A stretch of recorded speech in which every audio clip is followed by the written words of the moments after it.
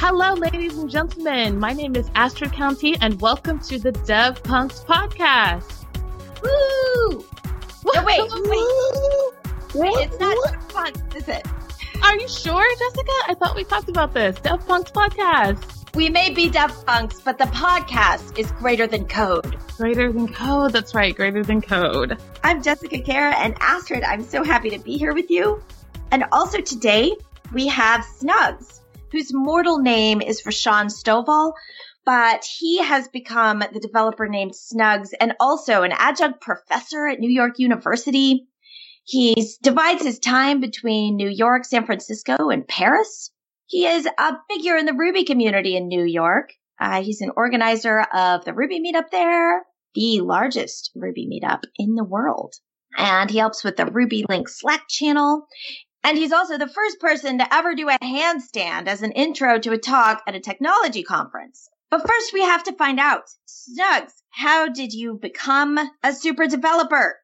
Oh, that's a great question, Jessica. I say I became a developer in college, actually. I went to college on a full tuition football scholarship, played Division I football at James Madison University, go Dukes. And I didn't really get into computers until later on within my time at JMU. It was after, actually, my fifth year, and I was in the computer lab. And I have a business degree. And it was a wise business decision when I was sitting in the computer lab one day and I was helping people with their logic on their programs. And I would leave out of the computer labs at night with a pocket full of cash. So I said, this is probably a lucrative career I might want to invest and go into. So then I really went to school and went to the School of Google. The School of Google, like you searched for things? Mm-hmm. People ask me often, what's your favorite programming languages? And I say I have two. One is psychology and the other one is good Google foo. So, Snugs, what took you from kind of dabbling into it to thinking about making it a full-on career? I've always had a logical brain and been involved in computers in some capacity, but it was more from doing 3D animations and things like that, which to me are far more difficult than programming in 2 dimensions because, you know, there's a third dimension. And really, I just got it. I understood logic and I understood getting to the simplest solution to something.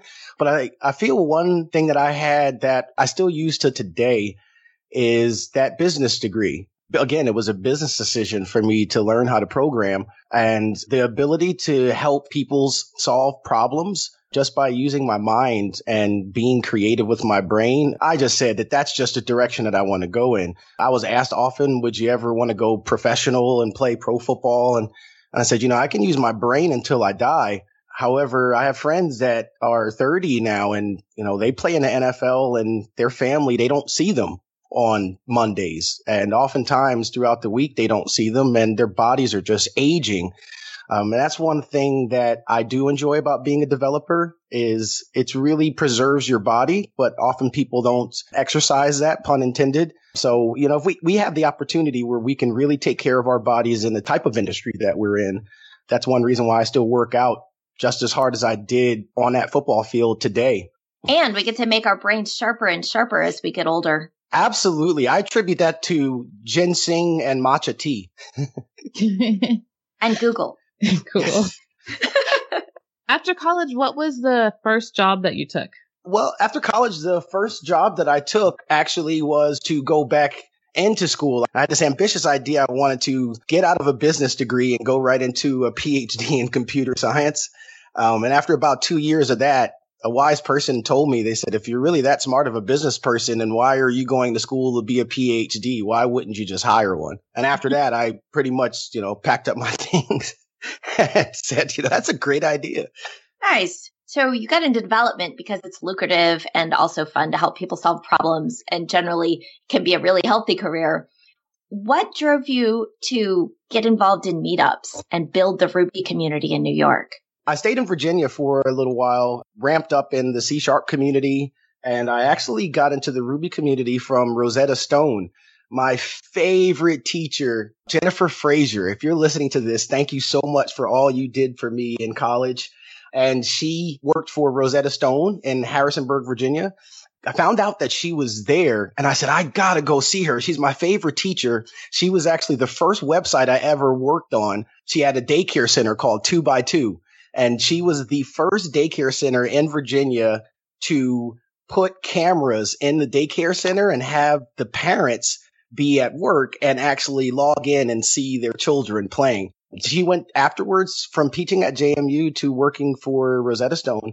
And I tracked her down because I just wanted to pay homage to her and thank her. That's one of the cyclical things oftentimes that we have to remember is how did we get here and who helped us get here?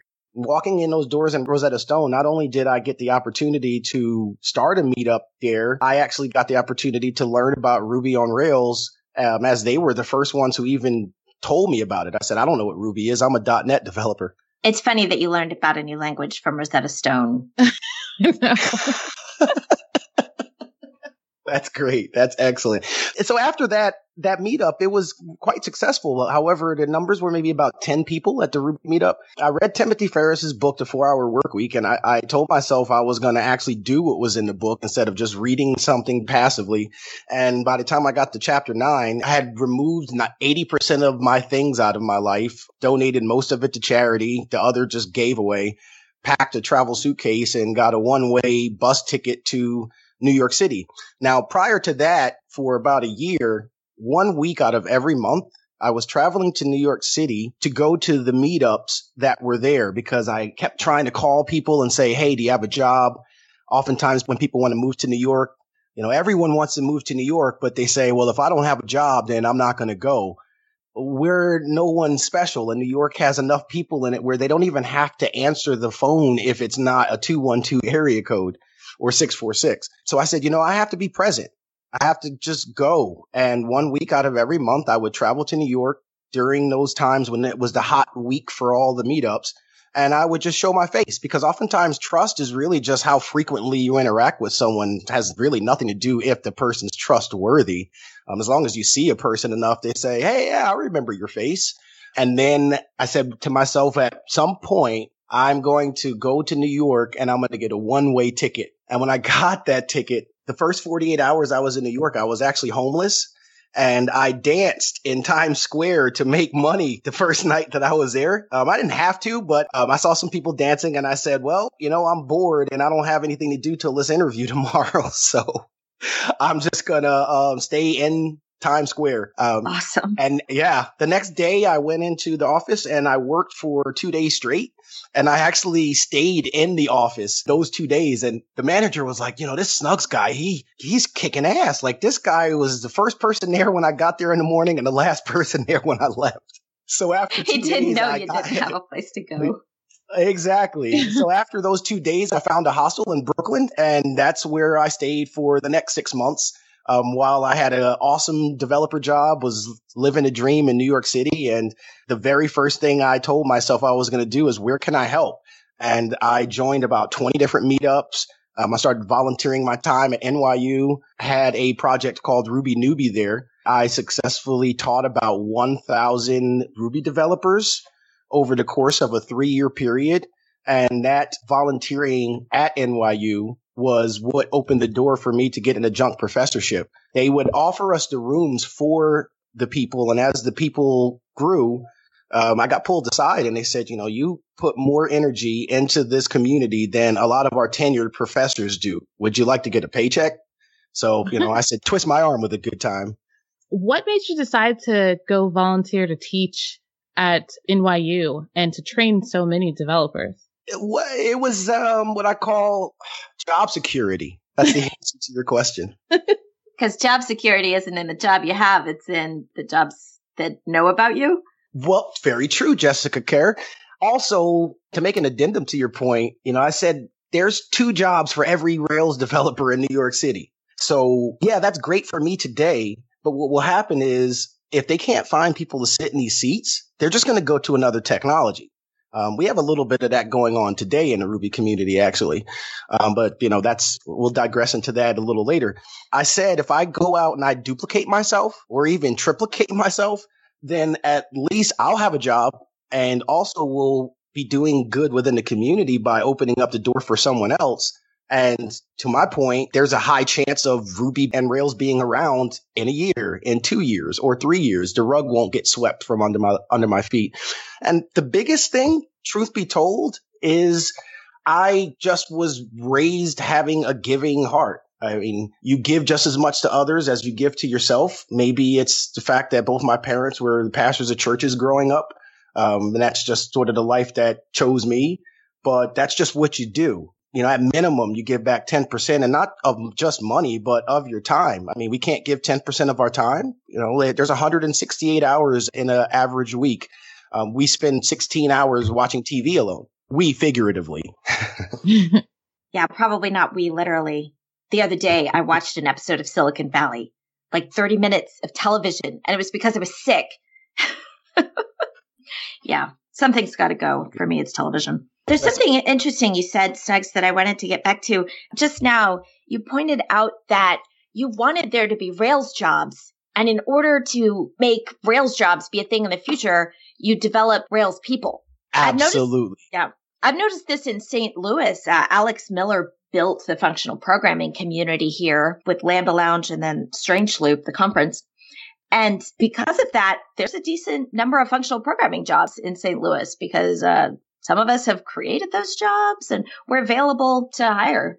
It's weird how sometimes the jobs appear because the people are there and sometimes the people because the jobs are there, but there's a cycle either way. So you can help perpetuate that cycle on either side by creating jobs or building the people. Absolutely. And the only difference it takes is accountability. Being accountable to yourself. For instance, one of my greatest mentors, Tom Ornini, I know we're going to be listening to this, but he's the founder of Engine Yard. And I always am just reaching out to Tom and saying, thank you. You know, oftentimes he says I'm overly thankful, but we tend to forget the word homage, or in French, homage. And that's the cycle. That's the cyclical retribution side of it. That is more natural, I believe, because we often think time is linear, but it's actually cyclical. And there is nothing greater in the world than when someone comes up to you. I used to get those emails all the time at NYU. Thank you so much. You changed my life. You changed my career. I'm happy now because of you. That was worth more than any paycheck that NYU ever gave me. So if someone's doing that to me, I need to also be doing that to the people who got me where I am today. Totally makes sense. Absolutely. Speaking of building people, you mentioned that you have something to say about how we can get from junior to senior developer. Mm-hmm. I have answers that are in the form of questions. What I realized was I didn't know the answer. And for me to go out and assume what other people want, that's just wrong on my part. Now, what we do need to do is to go and actually find the people who have the problems and seek them out and figure out what's the best way that we can train and mentor them.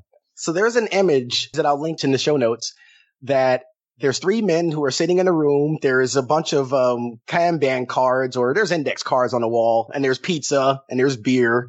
There's 3 guys sitting in a room, and one of the guys says, "If I were our teenage girl target, I would love our new product." Hold on. It gets better. The second guy says, "Have you actually talked to any to make sure?" And the third guy says, "What? And actually leave this room?" So when you hear that without seeing it, what does that bring up in your head about the way that people who are seniors and how they could possibly treat people who are, I'd say their job is to guide them and to really figure out and have empathy for what their needs are. How do you see that overlaps with what happens currently? And where does that relate to the development community? Because it looks like these 3 gentlemen are talking about some sort of marketing strategy. Mm-hmm. It sounds like a lot of experiences that many junior developers say they have, where they say, I want to be mentored, but nobody kind of understands where I'm coming from, and they think that I should already be where they are. So it's not really mentoring. It's more so like browbeating into becoming just like them. What say you, Jessica? The job of the teacher is to assume the context of the student. That's like something that I read, and I keep trying to absorb it. it means that to be a teacher is to, at least for a moment, put yourself aside, sacrifice the way you do things, sacrifice the things you know, and put yourself in the place of the student and assume their problems. And until you know where they are, you can't get them to the place you'd both like to go. But that's really hard to do. Yeah. I mean, we're trained to solve problems, not to pretend we can't solve them and help someone else solve them instead. The hard part, though, is when you're a teacher, you have to know, 5 and 6 and 7 ways to do something, because the student may go down a path that is not like yours. And you're supposed to be guiding them and not necessarily trying to make them do something against their own will. You just want them to go to the same solution. And if you don't know 5 and 6 and 7 ways, then I think it becomes really hard for that relationship to continue to flourish. Yet you can learn those 5 and 6 and 7 ways from your students. A lot of times people don't learn from their students. That's probably part of what's going on. Yeah. Oh, you're touching on the vein right there, Astrid. You're touching on the vein. You're doing what I call flipping the proverbial rock over, and that's exactly what we need to be doing, to be self-aware, to notice those things. Because when I was in a admin meeting for RailsLink, which to me that is the Rails Slack channel, we're currently coming in at about 4,200 people that are there, and we were having a talk about, that feeling everyone has New Year's. Let's do something new and let's, change some things around. And here's what I think that we should do for the new developers that are around. And then it became a conversation, not anything about the new developers, but more about the administrative things that the admin people were going to do. And I was like, wait a minute, has anybody ever talked to them or asked them a question about what they would want or need? Because I have. At NYCRB last month, we wanted to separate them into junior developers, senior developers, and hiring managers. And the purpose was for visual representation. We actually had all of the juniors get up, all of the seniors get up, and the hiring managers. And the question I have to ask you is, what do you believe the percentages of each group to equal 100%? So this is junior developers, senior developers, and hiring managers. Well, I can tell you at the St. Louis meetup, we'd probably have about 15% junior, 80% senior, and maybe a hiring manager or two. But I imagine it's different in New York. Well, yes, I would think it was different in New York. However, the fact that New York has larger numbers, I think that's just a more accurate depiction of the 3 categories as opposed to it just being, a handful of people, because we all know when you increase your sample size, you get closer to precision. And the junior developers were about 70%. The senior developers were about 25%, maybe 26%. And the hiring managers were about 4%. It's a circle here too, because if you have a lot of senior people at your Ruby meetup, then those senior people start speaking and they start speaking to senior people, and then more senior people come to your Ruby meetup. That's our story. Exactly. And when those seniors looked and saw how outnumbered they were by the junior developers, that's when you have to wake up. I can act like they don't exist. However, that's the person that's going to be eating my lunch. The senior developers, for sure. The look on their face, Jessica, it would have blown your mind when they said, wow, there are so many junior developers. Uncle Bob surprising to hear. Oh, it surprises you too? Yeah. Wait, does it surprise you that they were surprised or that there were so many juniors? No, it surprises me that they were surprised. I'm not surprised there's so many juniors. Yeah, me neither. Uncle Bob said the other day at a conference that the number of developers is doubling every 5 years. Therefore, most of the industry at any given point has 5 or fewer years experience. That's very true. And so what I did was I asked each group, if you could ask any question to the other 2 groups, what would they be? And they all huddled up in different parts of the auditorium. And the juniors came up with this list here. I said, tell them where it hurts. Tell them what are the things that you think about late at night and you don't have anyone else to talk to. So number 1 was in-person mentorship, watching and reading materials. And mind you, this is direct from the junior developer scribe who was responsible for gathering all of what their questions were. Number 2, how can you teach from junior dev mistakes, and how can we make dumb questions welcome before they become big mistakes? That's a doozy right there. Number 3, let's incentivize hiring junior devs, even though it may not be viable and valuable in the short term. Number 4, pair programming nights and on open source. Number 5, pull request review closely. And number 6, closer connections between junior and senior developers. This is straight from the juniors' mouths. So these are what the juniors wanted of the seniors? This is what the juniors wanted of the seniors and the hiring managers, because they said, hey, we're not getting it from anyone. Mm-hmm. So what was the response? The response, well, you'll just have to find that out on the new podcast that we have coming out of NYCRB and Rails Link called DevPunks that's launching this week. Oh. So if you want the real DevPunks. Well, we call this the pilot, if you will.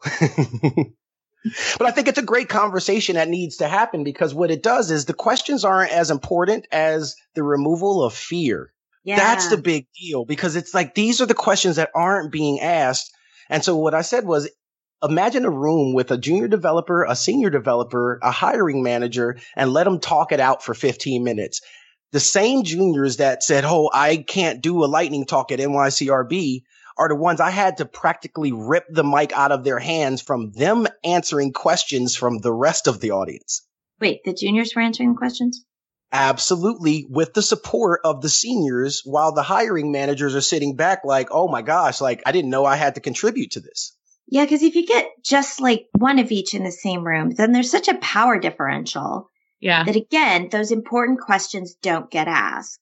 Totally. The loudest person in the room is usually the one that takes over the conversation. So as a junior, I mean, you don't know for sure how to do a lot of things. So you're going to be more likely to defer to the senior developer. And you don't want to piss off the senior developer by doing stuff that is totally wrong. So you're less likely to say what you really think. You're more likely to kind of ease into it or follow their lead or just let them kind of guide you. Yeah. One thing I love about my manager at Stripe is he's really conscious of the fact that as a manager, everything he says has disproportionate weight, whether he likes it or not. He can't just throw out an idea and have it be one of many on the table. It's the one everybody's going to gravitate toward because he said it. Yeah.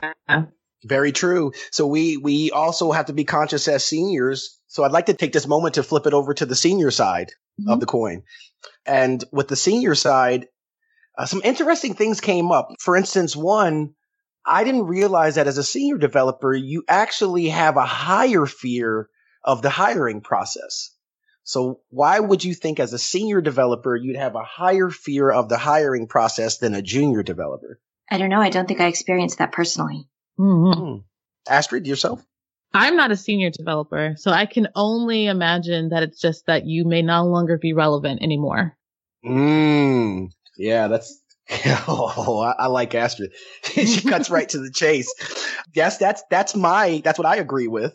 But what was said, and I always like to say, take it from the horse's mouth, is, quote, we typically go into fields like contracting, and that means that we wind up doing interviews, say, every quarter or every 6 months, to whereas a junior developer is looking more for, can I stay at this place for a year or two and really get my chops together? And the fact that junior developers still are human, and we must remember that a lot of us actually got into computers solely for the fact that people didn't like us growing up, or they didn't treat us, we felt we weren't treated the right way, so computers were an outlet. There's still some insecurities. And so when you have to go do things like market yourself, that becomes a trying task. I was talking with Ryan Davis at RubyConf, and I said, well, what kind of person are you? He didn't really quite seem, I wouldn't say he didn't seem happy, but it seemed like there was something that he wanted to uncover that was missing. And after him and I talked for about a half an hour, come to find out, his whole gripe was he said that he's the crane builder for people who use cranes. So he's the crane that builds the crane. But the one part that he said even he's lacking is marketability and how to sell oneself. And I was like, that is awesome that number one, that you can be that open and humble to even recognize that and be self-aware, because that's when you start working on it. You can be the smartest developer in the world, and if no one knows it. Crane building the crane. Is that like infrastructure? So if you were to think about the Empire State Building, the way that they build the Empire State Building is they'll actually build the first portion and then they'll put a crane on top of the building. And then there's some cranes that are responsible for hoisting another crane up to stack on top of itself if you've ever done any mountain climbing. Wow. Because it's a simple fact, there's no cranes that are as tall as the Empire State Building. Now, again, to touch on the senior developers, again, this is the part that I don't like myself. So that's why I'm looking to change it, or else I just, be what are those people who call it just a nagger? My boss always said, if you present, there's nothing wrong with presenting a problem, but if you present it and you don't present a solution, you are part of the problem. So the developers often what we'll do as a senior developer is a junior will come to us and say, what do I learn? What's the next thing I should do? And really we dismiss them and go off on this. Oh, go play here, go learn React or go learn Rails or go do this thing. And you shouldn't do that. We tell them the what, but not necessarily the why. It's almost like sticker shock. If you were ever to go out and buy a car, we don't drive too much here in New York, but there's a sticker shock. Here is the price of being a senior developer. You're going to have to study hard for a few years. You're going to have to learn a whole bunch of technologies and go play. That to me is equivalent to a car dealer saying, here's your brand new sports car and you can take it home overnight. And I expect you to come back as a race car driver tomorrow. Like it just doesn't make sense. It should be more of think a student driver, how a driving teacher teaches a student driver. To me, that is the full circle of how senior developers and junior developers should be interacting with one another. So immediately I start thinking of more pair programming. Yeah, I agree with you, Snugs. I mean, personally, I kind of wish that it was a little bit more like the models that already exist in medicine where, you get your MD, but you still have to go be a resident and have to work under other more experienced doctors whose job it is to teach you so that you're actually doing the hands-on work, but you're not alone. And the outcome is never just you by yourself until you actually finish with all of that. I wish that was more of like a residency, which I know is kind of like an apprenticeship, but something like that was part of the process of getting to that next level as a developer. Whose job it is to teach you. That was part of what you said about, And as senior developers, it's rarely like on our evaluation, how well did you teach the junior developers on the team? But it could be. It totally could be. So that's one thing the managers could do. I think it's part of the culture, though, Jessica, because I know a lot of times what you hear from senior developers is like, look, I'm not good at teaching, so you're going to have to go learn this. There's something else, too. In medicine, it's a much more established field. So there probably is a lot more of the senior doctors teaching the interns and residents. In programming, our field is changing so fast. It feels like there's got to be a lot of two-way learning there. Yeah, I agree. I mean, in medicine, the body doesn't change, but some of the techniques do. Mm-hmm. I think maybe the difference is that when they mess up, people die. So they have to have some sort of hierarchy in place and they have to have a system. And I think in tech, we probably should be thinking about it a little more, more structured, but it is hard because the culture is, well, if you can do it, you should just go do it. And you shouldn't be waiting for somebody to teach you because you should be learning. And even though all that's true, it still can be, there's this messy place in between. I learned how to code, but I don't know how to build, large scale projects. And I can actually run these big projects. Like how you get from that side to the other side of that bridge is not in any way structured. Absolutely. Because I just had a junior developer 2 days ago say to me, I'm going to get 10 Rails projects under my belt and I'm going to go and look for a remote job in 2 months because that's what a senior developer told me that I needed to do. 10 Rails projects in 2 months? Dead ass serious. Those are going to be wee baby projects. Yeah, I want to say who told you this, but you know what? I've learned to stop doing things so ad hominem and more so say, all right, there's a problem, then you should fix it, Snugs. If you really don't like something, then what are you doing that you yourself can be accountable for to fix it? Because the way humans actually work is we learn from people's actions. The words, they make you feel good temporarily, but like my mom always says, don't tell me you love me, show me you love me. It's a big, big difference. One of the areas that I like to help even transition from the junior to senior is I have discovered the true definition of junior and senior developer, and it has nothing to do with technology. It has The nothing one to true do definition? with technology. Yes, in my head. I got it from my football coach. So I asked my football coach once when I was in high school, how do I go from junior to senior to the JV team to the senior varsity team? And he said, well, that's simple. He put the ball in my hand and he knocked it out. And I looked at it like rolling around on the ground. And he was like, you're still JV. And I was like, what just happened just now? And then he came back to me after I worked a little harder during the season. And he said, the difference between JV team and the varsity team is accountability. And that accountability is if you mess up, are you the type of person that you look for someone else to help clean up your mess? Or are you the type of person that says, oh, yeah, I messed up. I was wrong. You were right. And I fixed it. Actually, that's the best kind. The person who not only acknowledges that they messed up, but the next time they check in, they say, yep, we had this problem. I fixed it myself. And, Bob's your uncle. I can teach a person who has that type of accountability and hunger to be a better programmer than me. I can't teach a senior developer that type of accountability. Does that make sense? Yes, absolutely. Although I do want to interject. I broke it. I needed help fixing it. I asked someone else how to do it, and then I applied their knowledge. It doesn't mean you don't tell anyone about the problem until after you fixed it. I've seen that turn a small problem into a very big problem before. It means taking that accountability. You still make sure it gets fixed, but you ask for every help that you need to fix the problem. It's not just about you. Yeah. But that's really good. It's the person who, when you hand them the ball, they hold on to it and they keep it. Mm-hmm. They're absolutely right.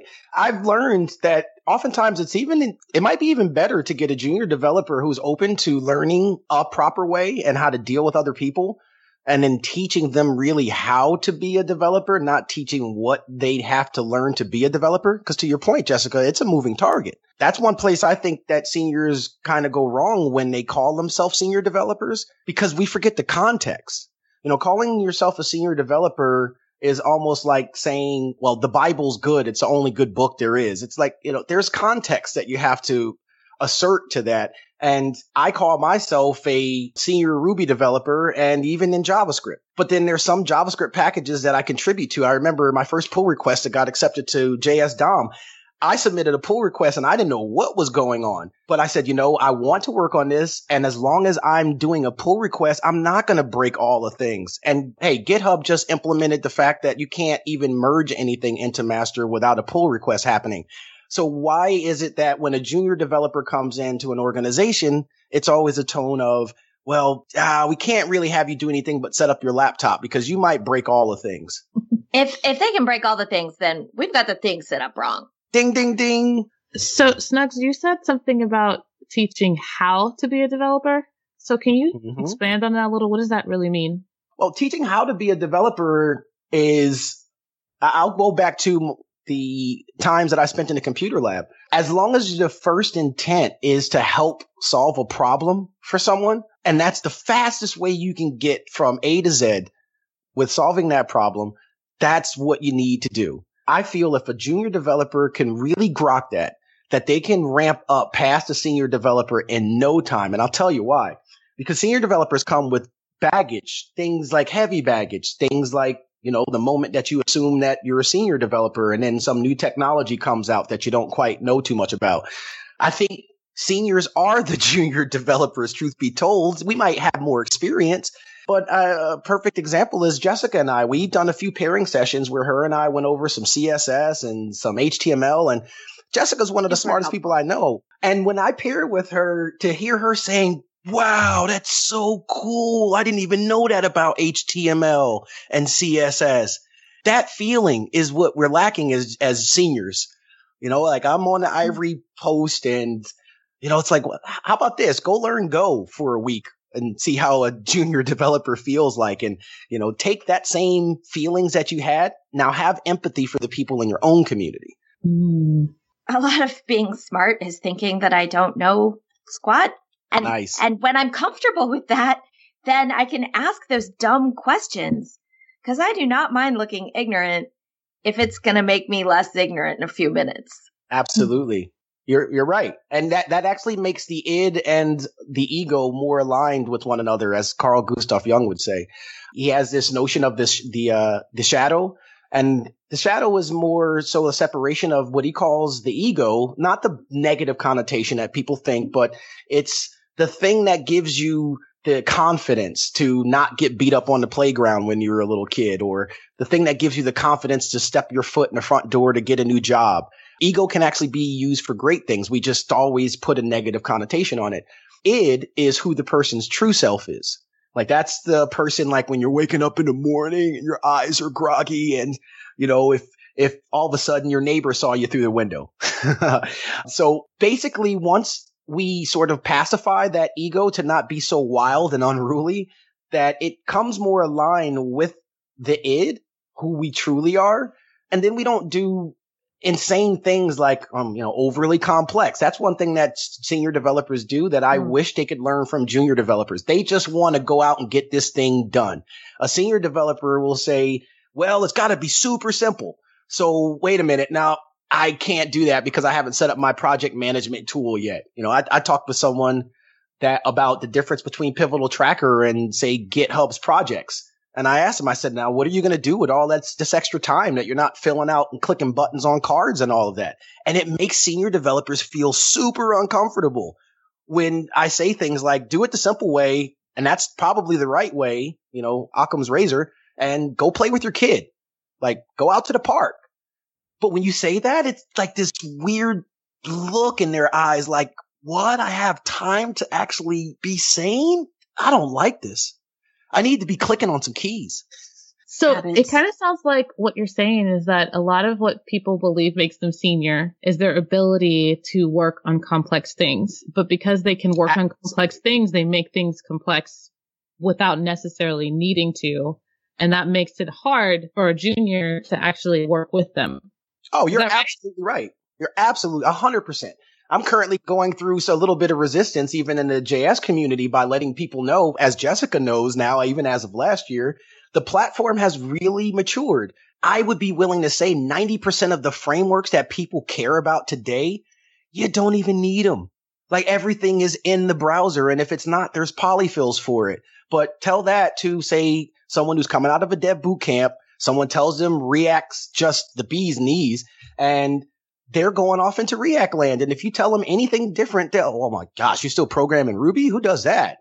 And it's like, I'm more on the line of, you still program in React? Like, or even worse, like, you're still using jQuery? Like, document.querySelector all has been around for about a year now, and it's valid all the way to IE 8 and 7. And when you tell people that they can remove a lot of the things that they, the complexity that validates their seniorness, people don't like it. Okay. I think I'm starting to get the bigger picture then. So, Snugs, then how do you think that a junior and a senior should be working together? Like, what is the best way for someone who knows all that stuff for them to be able to work with a junior, and for a junior who doesn't know much of anything, for them to find that, what you said, like the shortest distance to how to solve that problem? Being more open. Oh, this is a good one, because I'm really flipping over that senior rock right now. I talked with one of the senior developers in the community, and he mentioned, I worked with a couple of guys remotely, and I thought one of them was really short and had a high squeaky voice. We only talked on Slack. That's it for an entire year. Actually, we only had one phone call together. And I told him, I said, why won't you just reach out to someone when they have a question? To be able to hear someone's voice, even just say, hello. I call my friends in France all the time and say, salut. That's all I wanted to do. And they're like, that little moment resonates so much more than an hour worth of Slack conversation. Whenever a junior dev has a question in the room, if I got 5 minutes, I use Slack call with video. Hey, why not? And they have told me repeatedly, you go out of the way to help me out. But I spent less time helping them out than the next senior did, because they didn't want to really talk to them personally. They just wanted to kind of just talk to me in IRC, or even better yet, just send me a tweet. That's very true. You said earlier that trust is often how you interact with someone, how often you interact with someone. It has nothing to do with whether they're trustworthy. And now you're pointing out that the video and audio interactions are much more trust building. So they're like that subconscious trustiness. is Absolutely, happening. because we're catering to the reptilian brain. Our conscious mind wants to do things like say, I'm a good person. I can trust that person. Oh, yeah, I see them all the time. I can definitely trust that person. If we were to be self-aware and realize that people aren't trustful, situations are, I always say people aren't mess ups. Their situations are mess ups. What you want to do is to put yourself in a situation of the least amount of doubt, and at least that way trust can sort of evolve, and there's a nice ecosystem for trust to even happen. But just because someone did something trustworthy yesterday, like Jessica trusts me to help her and pair with her on CSS and HTML, but I highly doubt Jessica would trust me flying her in a plane to California. I wouldn't. I would need more information about that. Absolutely. So that's the thing, is that once we start putting that accountability into it and stepping outside our comfort zone, that's really when it sets in. And, I challenge companies to do that as well. I always say it's easier to tweet than do. We tweet back, but we don't ever give back. Like, what's up with that? And, why not just, if we have a situation with, like, currently I feel there's too much of an oligarchy going on in, say, the Ruby community, I can either complain about it and be that person that's always complaining, or I can set up a structure within the structure that's already in place and base it off of what people are truly asking for, not those 3 people sitting in a room saying, I know what kind of junior dev and senior dev you want. And that's really now touching on the hiring managers, the CTOs, the HR departments, the job opportunity and recruiters and such like that. They want to go out and grab the hottest person right now, but they don't want to invest in the person that's going to be hot in 2 years. I think you're saying if you don't like the output of the system, change the system, not the person who is outputted. Well, even better. Outputted, taught. If you don't like the output of the system, change the input. We're probably saying the same thing in different words. Well, again, not necessarily. So, for instance, oftentimes people will say, oh, well, this system's so broken. And, in America, let's talk America. The system's so broken and there's things that I want to change about it. And it's like, our forefathers, it's like equivalent to the bicycle that has the broken handlebars. If you really had to ride the bike, you figure out how to ride it. But our forefathers set it up that, yes, there's a system. There could be some updates to it and things of that nature. But there are ways to use the system to get satisfactory results for yourself. But it takes accountability. But there's too many people saying what language they won't program in and who they won't hire and what they won't do. And my mother, the wisest person I know, she always says that's negative connotations. Those are self-programming words. They actually make you complacent. CAN is an acronym. It stands for cancel all negativity. Instead of talking about who you don't like, why don't you talk about who you do like? Instead of talking about what language you don't want to program in, why don't you talk about what's so awesome about the last thing that you worked on? But people won't do that because that takes accountability. Well, now I actually have to do something instead of just, wagging my finger. So where do you think the impetus comes from to actually make these changes? Like, is it the hiring manager? Is it the senior devs? Is it the junior devs learning certain things? Like, what is it? You mentioned hiring managers. I didn't touch on them quite much yet. One thing I can say to hiring managers that could potentially be listening to this podcast, I challenge them to approach recruiting the way that I got recruited for football in college. What they do is they don't go and look and say, oh, wow, this senior, he just had an amazing year, like tons of 3 touchdowns every game. And yeah, we got to hire this person to go play football. That's not how you get the best candidates. The way you get the best candidates I started getting letters from colleges when I was a sophomore in high school. Well, we're interested in you. We'd like you to come to this boot camp. We're interested in you. We'd like to, just keep us in your thoughts. We can't legally recruit you right now, but we just want to let you know that we noticed you had a great game last week and scored 2 touchdowns and all that. Like, those letters made me feel just as good as the letter that I got that said, you are accepted to James Madison University on a full tuition scholarship, because they were going out and saying, well, I'm going to scout. There's a difference. There's recruiting and there's scouting. There's not enough scouting going on the job side to where there's some people I know right now, they're young. I got a guy right now. His name's Robert Christopher. He wrote his first line of code 6 months ago. This guy was using FTP to move his code around. But I didn't sit there and brandish him about, oh, you're using PHP and FTP. Oh, dude, like step into the new age. That's so old. Like that is how you make someone run away from being a programmer.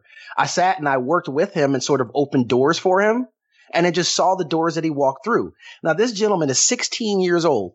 And do you realize that he's going out looking for internships? I mean, I feel in a year's time, he's going to be a smarter developer than I ever will be. And he's got a twin brother who's just as smart. Why are these gentlemen having issues trying to find someone that believes in them? That doesn't make any sense to me. I feel we're going to have the first 10-year-old billionaire in our lifetime. Why are we not empowering the ones that are hungrier than senior developers? Why aren't we recruiting them? I asked the managing team at my last meetup, I said, do you see yourself getting a job or having your job in 2 years? And of course, every one of them said yes. And I said, well, why wouldn't you be scouting the people who are going to put money in your pocket in 2 years? They're not ready today, but I bet you they're in this room right now. Yeah, that's a really good question. I often wonder the same thing, actually. Really? Can you touch on that a little bit more? Well, because there's a lot of emphasis on what you need to go learn when you're a junior developer. So there's people telling you, you need to learn these frameworks, you need to understand this concept. And so if you send people to go learn something, then why aren't you tracking them so that they can circle back to you? Because it just seems like a natural thing to do. So I don't know why there's not more of that going on. Exactly. I mean, that's a natural thing to do from a sales and marketing perspective. Like, that's what you do. That's how you circle back to your leads and all of those things. Is it that they're not looking for the right developers, which I don't necessarily think that's true, because I actually spend just as much time volunteering at recruiting organizations and helping them find out what to look for, because they don't have the time to figure out if Node or Ember is the right type of technology they should be hunting people for. And not just the hiring managers in recruiting organizations, internally in the companies. I'm asking every single one of them to be accountable, just the same way I love how Ruby Together is doing. In the organizations, why can't you give someone an internship? I know 100 developers right now that would work for free if they would just let someone give them a chance and let them in the door. Like, can I at least hang out at the water cooler with the senior dev? That'll make me at least feel more senior. Someone told me, they said, did developers working for free? That doesn't make any sense. And I'm like, they paid to become a developer. You don't think that they become a developer for free?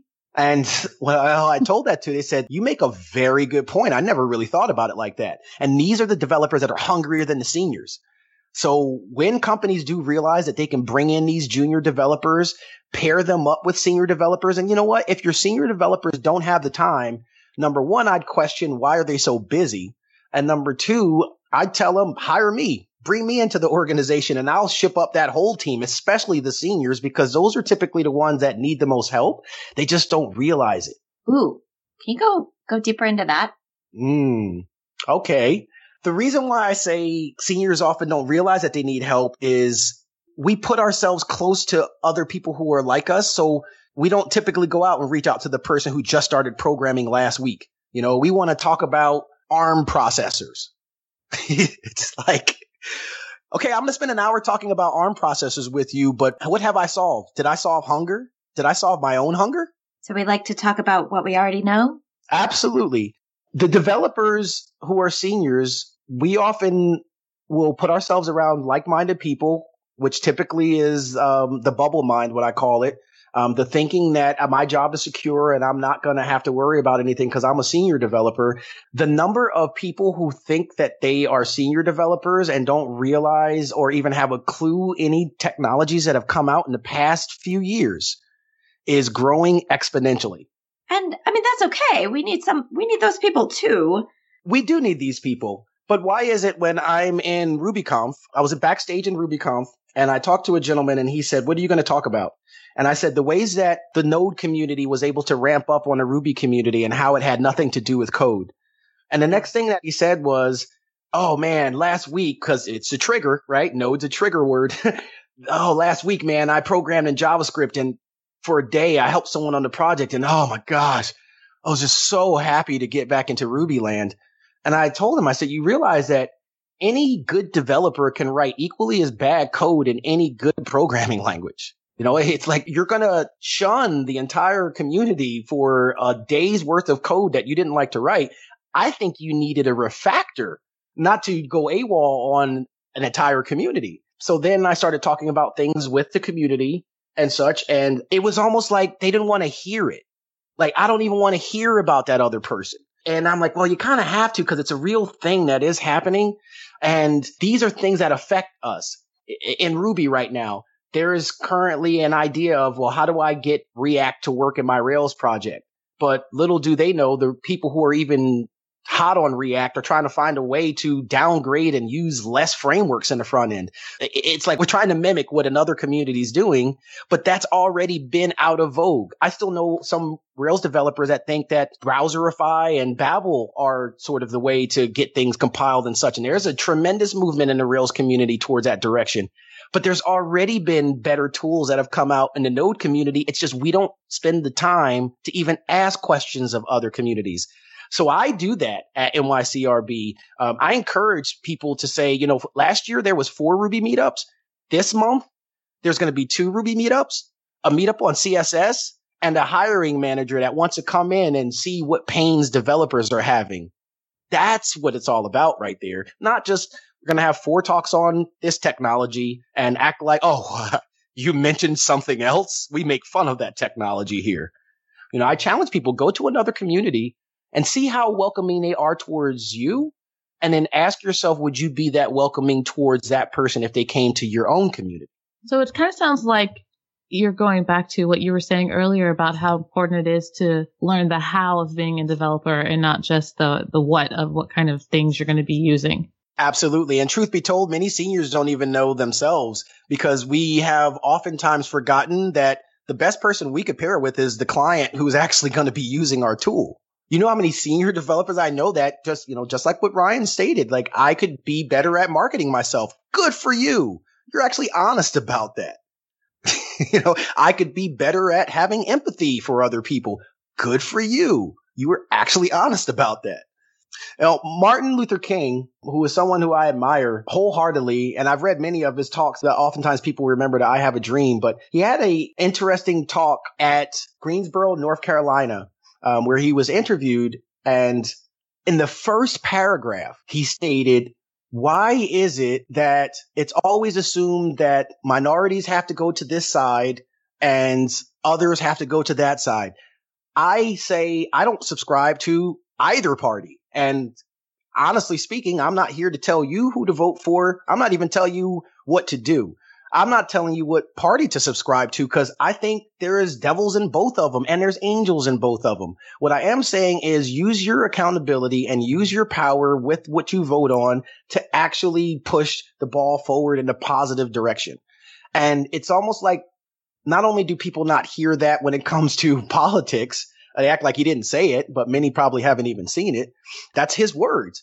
But I have juxtaposed that to the technology communities, even the Ruby community recently. It took me to go to the Node community to realize how their community was being run, to come back to the Ruby community with different changes and things like can't see Dodds, all contributors. You just have to contribute to a repository with 2 good contributions that have to be comments or issues. They don't have to be pull requests, just a good, solid contribution to that issue, pull request, comment, whatever may have you. And you get the keys. And I mentioned that to some people in the Ruby community and they're like, oh, no, we can't do that. That's just too wild. And I'm like, they can't break all the things. Like the worst thing that's going to happen is they're going to submit a pull request. Like, how are we not that open? And the Node community did that. And immediately, like the day of RubyConf, there were 5,000 contributors to Ruby. I believe there was 5,000 and there was 5,001 for Node. And I was actually able to stand on stage and say, we just got one upped by one person.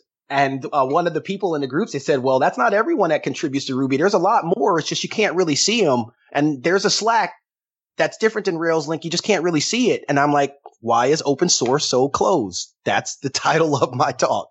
It sounds like a good place to start wrapping up. We're at the point in a podcast where we do reflections and we reflect on something that we heard or something that we talked about that resonated or affected us in some way. I can start, which is something that you said, Snugs, about how being accountable is paying homage to those who helped you get to where you are, which I thought was really interesting because usually when we talk about accountability, it sounds like being responsible and not necessarily thinking about how others play a part and how you got to the place that you are now. Absolutely. I would agree because we're merely just a sum of the 5 closest people around us. So we also have to pay that homage and let them know, because we can't expect people to give us their time if we don't give that time back and also say, hey, thank you. And you never know when completing that circle of accountability is going to start a whole new one, like you found out when you looked up your favorite teacher. Mm-hmm. My takeaway is also related to a circle, but it's the circle between student and teacher. We talked a lot about junior developers needing mentorship, but also how seniors need to learn from the junior developers to find those solutions that they didn't know because they knew some other solution, and that's always been good enough for them. If you can set aside your ego and put yourself in the place of the student and learn from them, it turns out that it's your students that can make you a good teacher by showing you the solutions that you never would have thought of. And you can make that possible by making it comfortable for them to ask dumb questions. Because one of the points that the junior developers needed was to make dumb questions welcome. And when we do that, then the important questions get asked. And also they prevent themselves from becoming big mistakes, because we want to coddle the junior developers because we think they're going to make big mistakes. But clearly from that statement earlier, they're self-aware that they know that a dumb question can easily turn into a big mistake. They're asking. You mean like if they don't ask it? Mm-hmm. So they know that already. They're just asking the seniors to be accountable and have an open space for them to ask those questions. I have 2 takeaways. One, I think that Astrid actually has a little New Yorker in her. She's not from New York, because I really enjoy people who pull no punches, and they're very direct, but they actually have a humble way of saying things that are very serious. So I appreciate you for that, Astrid. And How did I also you know that? My mom is from Brooklyn. Really? Yes.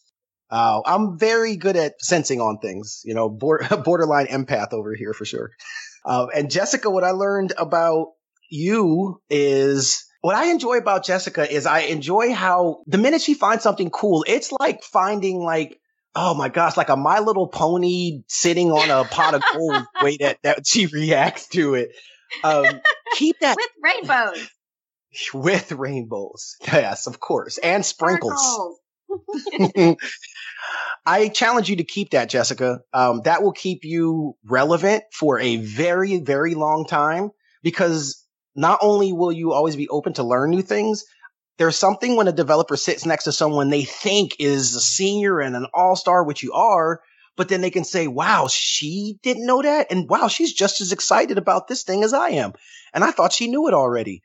That's what we need to help the juniors become seniors. If you teach them good Google Fu and great psychology and empathy, they're going to be a great programmer. We don't have to teach them as much code. We have to teach them more how to deal with other people. And I also learned too, as well, that I need to get more Bitcoin. I have 2 call to actions for the listeners, and I want you to listen really well. I'd say anyone who's ever had questions or was interested in Bitcoin, go out and get yourself $1 worth of it. Get $5 worth of it, because since we've been on this podcast, remember when I said I was happy that Bitcoin hit $1,100? Yeah, that won a bet for you? Yeah, it's at 1133 now and rising. And it's quadrupled in the past 18 months. So, it's volatile. Well, yes, it's very volatile, but it's less volatile than gold. Just throwing that out there. As of 6 months ago, Bitcoin was considered had been less volatile than gold over the course of 4 months. So that is something really not to shake a stick at.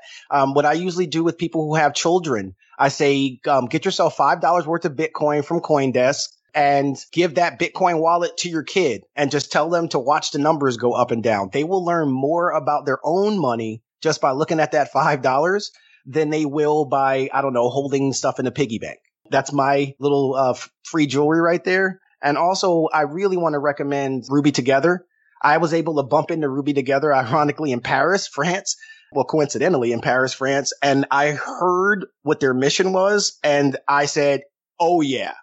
Oh yes. Now I don't feel so bad on knocking on these corporations' doors and asking them, hey, where's the homage to the open source community? And we'd appreciate the currency that folds, not the currency that jingles, if you can. Oh, Ruby Together. We're going to have Karina and Andre on the show really soon, so stay tuned. Awesome. And, I wanted to say thank you, ladies, for having me on the show. Thank the whole show. I was elated the moment that I was found out I was even going to come on the show. And I'm really humbled. I think what you all are doing is great. You're not just talking about code. Keep it going. And you got 100% support coming here from New York City. Thanks. Thank you.